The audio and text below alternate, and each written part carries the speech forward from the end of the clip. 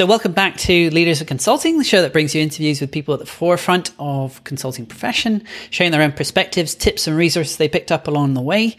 Today we're joined by Ariana Friedlander. I hope I pronounced that correctly this time, who is a leadership development expert and the founder of Rosabella Consulting. She's a TEDx speaker, published author, and we're very glad to have her on the show. So welcome to the show, Ariana. Thank you, Jonathan, for having me. It's great to be here and be a part of the amazing lineup you've got. And I think you bring an interesting dimension to the conversation here. So I'm looking forward to digging in here.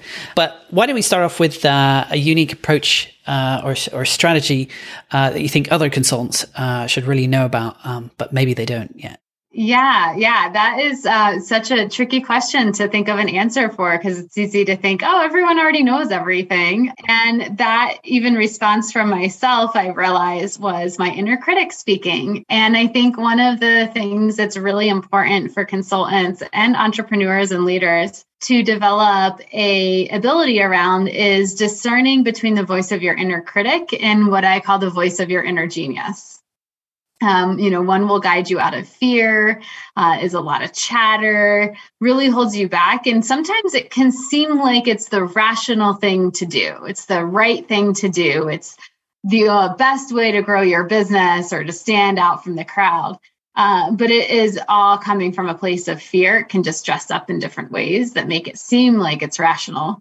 Whereas the voice of your inner critic, the voice of your inner genius is that innate wisdom that we all possess. It kind of comes from deeper within. It's those times an idea comes to you and you don't know where it came from. So you're not really consciously forcing the thought as much as allowing it to arise within you. And it's really, I think, valuable to learn how to distinguish between those two different voices that we can experience as we are leading ourselves in our businesses. Would you say, when you describe the inner genius, to me, it sounds like something that oftentimes we don't recognize in ourselves so easily, and we have to ask our friends to say, what is it about me that you really appreciate or sets me apart from other people? I think that's true. I think it's those things that we take for granted, as I remember when I started out in my business early on, I've been doing this for 11 years now. And there was a time where I realized certain things were really easy for me to do. And I felt bad getting paid for them. And I thought I should have to work hard for the money my clients are paying me. And to realize that those things that come naturally, that come more easily to me, are the things I should be selling. That is where I should be providing services and support, not the things that I have to work really hard at. That actually is not where I have the most value to add. And so, I think those things that kind of might come easily might seem obvious. And again, just those times where, like a lot of people get their best thoughts when they're in their shower or whatnot, or you're going for a walk. Like those times when you're just really listening and letting things percolate and arise from within is very different.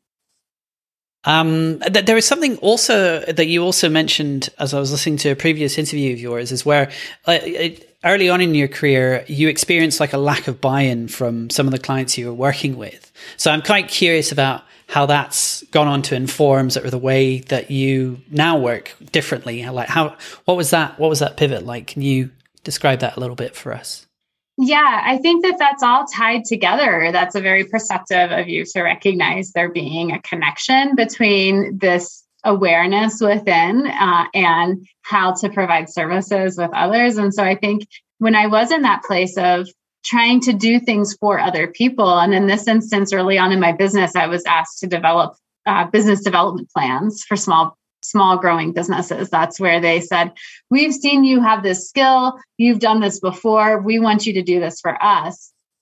And so I would work really hard on developing these plans for people and strategies, and get really anxious and nervous because I couldn't control what they would actually do. And that's where I struggled to kind of get some buy-in in that area. Because I would see, okay, well, if you're going to grow your business, here's one thing that if you don't do, you're not going to successfully grow it. And then they wouldn't do it. And there was nothing I could do about it. And so I really shifted from giving people answers to co-creating with my clients. And instead of me having all of the answers for them, it's really about bringing forward their own inner genius or innate wisdom and creating that space where they have the permission to listen to themselves. And then they develop the skills to listen to themselves on demand. And to bring that wisdom forward. And so that shifts things tremendously. And now I co-create with my clients all the time, and it becomes their idea. So they have buy-in. So they're excited. And it's not me telling them what to do. There are times where I might have to nudge them or, say something I'm seeing, make sure that what I'm seeing, they are aware of. But at the end of the day, if they're not committed to the actions that need to be taken, it doesn't matter what I say to them. So I really have to pull forward those next steps from them. Yeah. And so I'm curious about that. Like, what are some good ways of transitioning from that situation? Because I think it's very easy for people, especially in consulting, to fall into that trap of like, okay, I have all the answers, here's all your answers.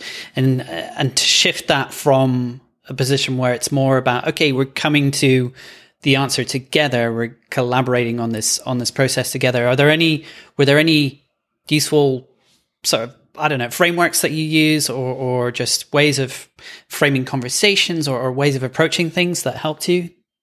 Yeah, I think so. Definitely a lot of ideas just came to mind to answer that question. So I'll try to focus in on just a one or two. But as far as a framework that comes to mind, there is a program based on the neuroscience of conversation called conversational intelligence that has been really eye-opening for me as a professional, as well as a coach, and that I use and teach my clients. And so the first really overarching piece of that framework, and this is all based on the latest research in neuroscience, is that if you want to really have influence on other people, you actually have to be open to influence yourself. And so it's counterintuitive, right? You think, oh, I'm advocating for a position or I want to get buy-in for this idea. So I need to really pitch it well. I really need to, come up with it. Or like the way we might prepare for conversations where we come up with, we kind of script out how the conversation is going to go in our heads, where you think, oh, I'm going to say this, and then they're going to respond with that. And it's like this tit for tat that we script, and then it never works because the other person isn't following the script we wrote. And so it really is starting from that place of just being open, being curious, embracing a beginner's mindset. And I think that can be really hard for consultants, right? Because we're supposed to be the experts. And so we're supposed to know. And so, but there's things that we don't know. There's things that our clients do know, and we have to honor and celebrate and recognize that. And I think it's our egos and our inner critics that say, oh, no, you have to know everything. You have to have it all figured out. You have to have all the answers. They're not going to value you if you don't. And it's just not true. People actually value and feel valued when you recognize that they have something to bring to the table, and you're going to honor that and you're going to incorporate that. So those are some of my initial thoughts. Yeah. So I guess having sort of an inquisitive nature, finding, the strengths, the strengths of an organization or a client that you're dealing with, understanding where that lies and how to really leverage that and make the most of it, in a sense, right? Mm-hmm. Yeah. Yeah. Excellent. So that's it, so that's a good kind of thing to bear in mind, thinking about, you don't have all the answers to all the problems out there, and having that kind of co-creation process or journey with your clients. I'm curious, can you point to any particular resources, whether they're related to that or that you've just found have had a big impact on your professional career and development? I think that the one resource that I will point to is journaling. I think that is such a simple tool that often, can be easily overlooked or not recognized for how powerful it is. But really it's a practice. And so when you develop the practice of journaling and you do it so it works for you, that's one of the things that I found for myself. And I always, when I use journaling with clients, which I do very often, I teach workshops around journaling with clients. I always say journaler's choice. You have to find the right way to journal for you.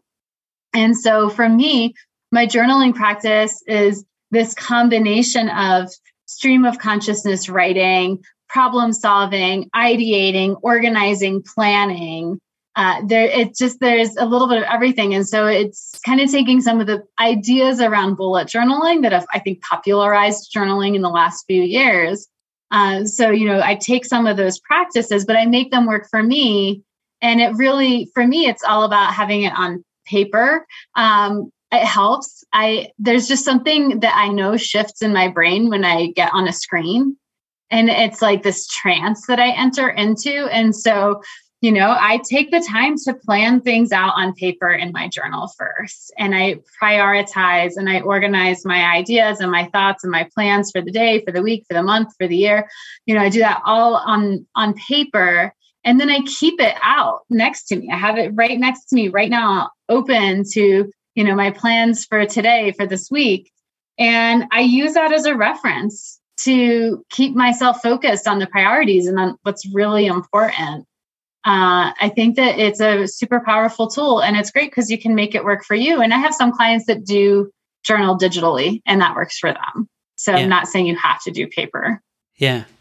Yeah, it's interesting. I for a long time I've struggled with journaling. I've never really kept it up. I've always known it's something I probably should be doing, it would be helpful.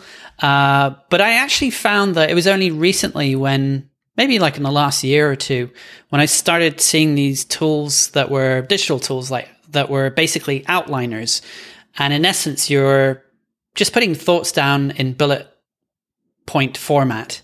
Probably the most well-known one of these is called Rome Research. Are you familiar with it? Have you heard of it? I'm not. Yeah. I'll check it out. And Rome Research is quite clever. It also has this sort of ability to do backlinking. So basically you can create nodes of thoughts and then connect them together. And it shows you this pretty mind map, with lots of different nodes that point to each other. So a visual representation of that. But actually for me, it was just the fact that it was just so seamless, to just get your thoughts down in such a quick way, and then to be able to actually see the stream as well and just scroll through the dates and kind of go back to this is what I was doing on the 3rd of March or whatever. Yeah. That's so fantastic that you've done that for yourself. Yeah. So it's kind of a practice I've sort of rediscovered. And I'm like, oh, okay, this is actually quite neat. Yeah. The other practical application I found that for that as well is being able to basically create sort of like a note, a page for a particular person, and then being able to reference them on certain dates. And that way I can just, the next time I talk to them, I can just go to that page and say, oh, I spoke to them on exactly this day at this time. We spoke about exactly this thing.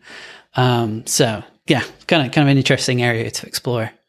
Yeah. That sounds like a really powerful tool. And I think it is always about finding what works best for you. And anytime we can get our ideas out of our head and onto something visual, it shifts the dynamics of our interaction with them. And I think also lets us, again, it's that distinguishing between your inner genius and your inner critic too. When you start, when you put your inner critic down on the page, you look at it and it's kind of oh, wow, it's a little bit silly. That's kind of ridiculous, or, it takes that power away a little bit. It becomes like an equalizer. Yeah, absolutely. So that's, so there we have it. We've got, journaling as well. I'm curious, with the clients that you deal with, do you tend to see some common patterns come up, over time and time again, where, tools like journaling or co-creation, work together quite well? Yeah, I think that, we are pattern making machines as humans, just like we're story making machines too in our brains. And so, yes, I definitely see common patterns. And in fact, I would say the common patterns are often something around self-sabotage, that clients have an element of inadvertently sabotaging their abilities to succeed in their work. And it might be something that they've been in the same position for years and they were doing great.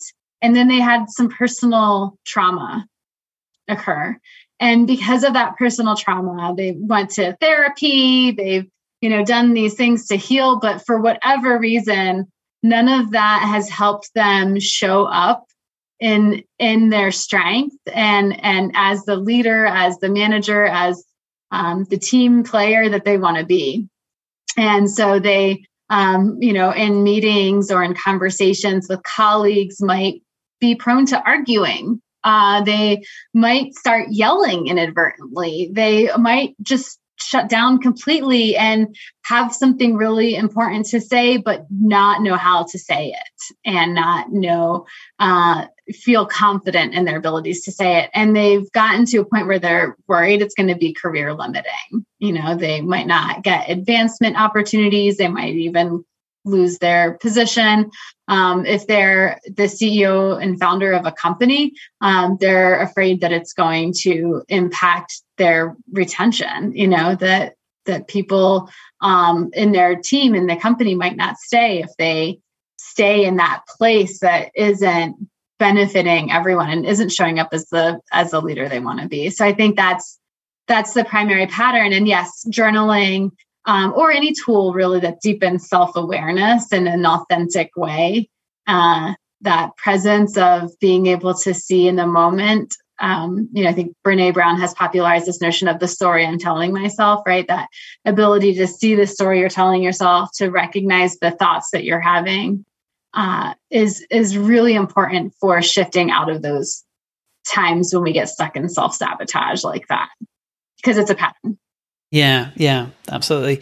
And when you find people in that position, do you find any particular common misconceptions that people make about, getting out of that kind of situation? Are there, some common traps that people tend to fall into thinking? Are there any, are there any kind of patterns where maybe with that added self-awareness, they can kind of go recognize things like that? Are there that's a like really interesting question. And it's definitely giving me pause to think about. And I would say maybe one of the traps that I think people do get stuck in is just making assumptions that this is just the way I am, or making an assumption that there's an element of how they were raised that they don't recognize is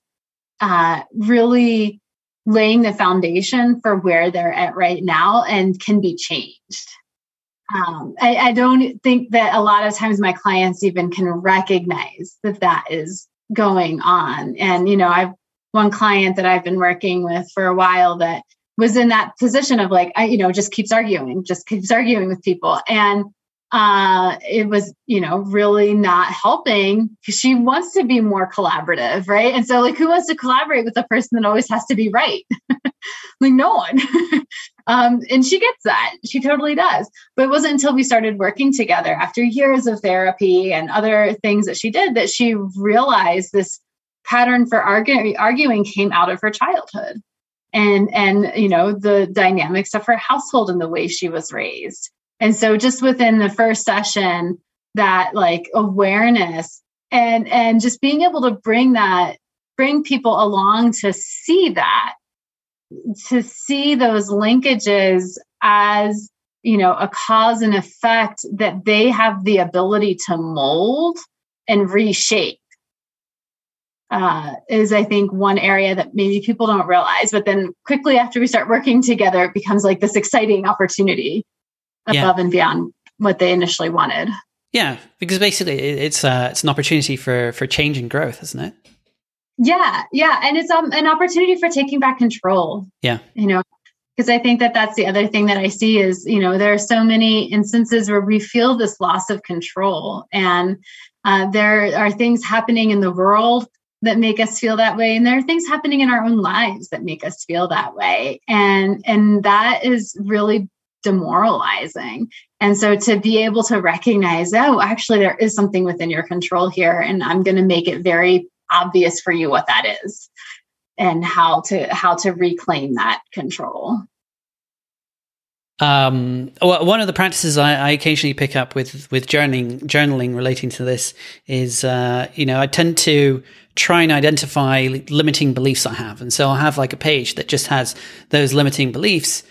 And then every now and then I'll try and sort of, go a little bit deeper and say, okay, well, what is my inner critic, as you mentioned, saying to myself, and how can I replace that self-talk with something that's actually going to be a little bit more, helpful, in the long run. And sometimes those are just like fleeting thoughts, and I just put them down, forget about it, but I'll come back to it later and I'll go, oh, look, I wrote all this stuff about it. I completely forgot all this. That's one I use. There's another one. I don't know if you come across this. It's a practice that a chap called, Richard Feynman, a Nobel Prize winning physicist, who he had something he called 12 favorite problems. And so these are just basically like problems that he's constantly noodling over, that you're constantly thinking of and trying to find solutions to. And so he'll just basically he'll just have these 12 problems written down and on his mind, so that every now and then when he identifies something that could possibly help or help with that problem, or that conundrum that he's been thinking of all this time, he'll basically test those hypotheses. So those are some tools I kind of came across. Yeah. Oh yeah, that's really cool. And I think, anytime we, just use journaling, like, for the physicist example, I joke and sometimes call like, oh, my journal's the field notes for my life. And it does help to just start, when you start writing something down, then you come back and you revisit and you add things and you modify and you test, right? Like, we do just have a lot of assumptions that we're making, and scientists call those hypotheses, but we call them assumptions. And they're very similar in nature. But yeah, we go out, we do things, we experiment, we explore, we bring those lessons learned back and iterate, right? Change, grow, adjust. And I think that does tie into with the, like you said, those limiting beliefs that we all carry, and to, again, just put them down on the paper, make them visual. There's a powerful step to then shift that. Okay, I don't have to believe this. Well, what am I going to believe instead? How might I rewrite this limiting belief? I always talk about limiting beliefs and limiting practices being something we can turn into an empowering belief and an empowering practice. And that just is a drastic shift in the dynamics. Yeah, absolutely. So finally, so as we come towards the end of this interview, this episode, I'd love for you to share with people where they can find out more about the work you're doing, where they can connect with you online. Is there a good place for them to find? Yeah, definitely. Best way is to go on to my website, rosabellaconsulting.com. And so you can sign up to get my latest blog posts, where I share insight about how to shift from self-sabotage to being in control again. And also on LinkedIn, you can find me. I am the only Ariana Friedlander on LinkedIn. So. Right. Well, Ariana, this has been a pleasure having you on the show, and thanks for bringing up some topics that I don't think we've ever really addressed here before. So, okay, thank you. I'm so glad that this conversation has added something unique to the lineup that you have there. So, thanks for having me. Cheers.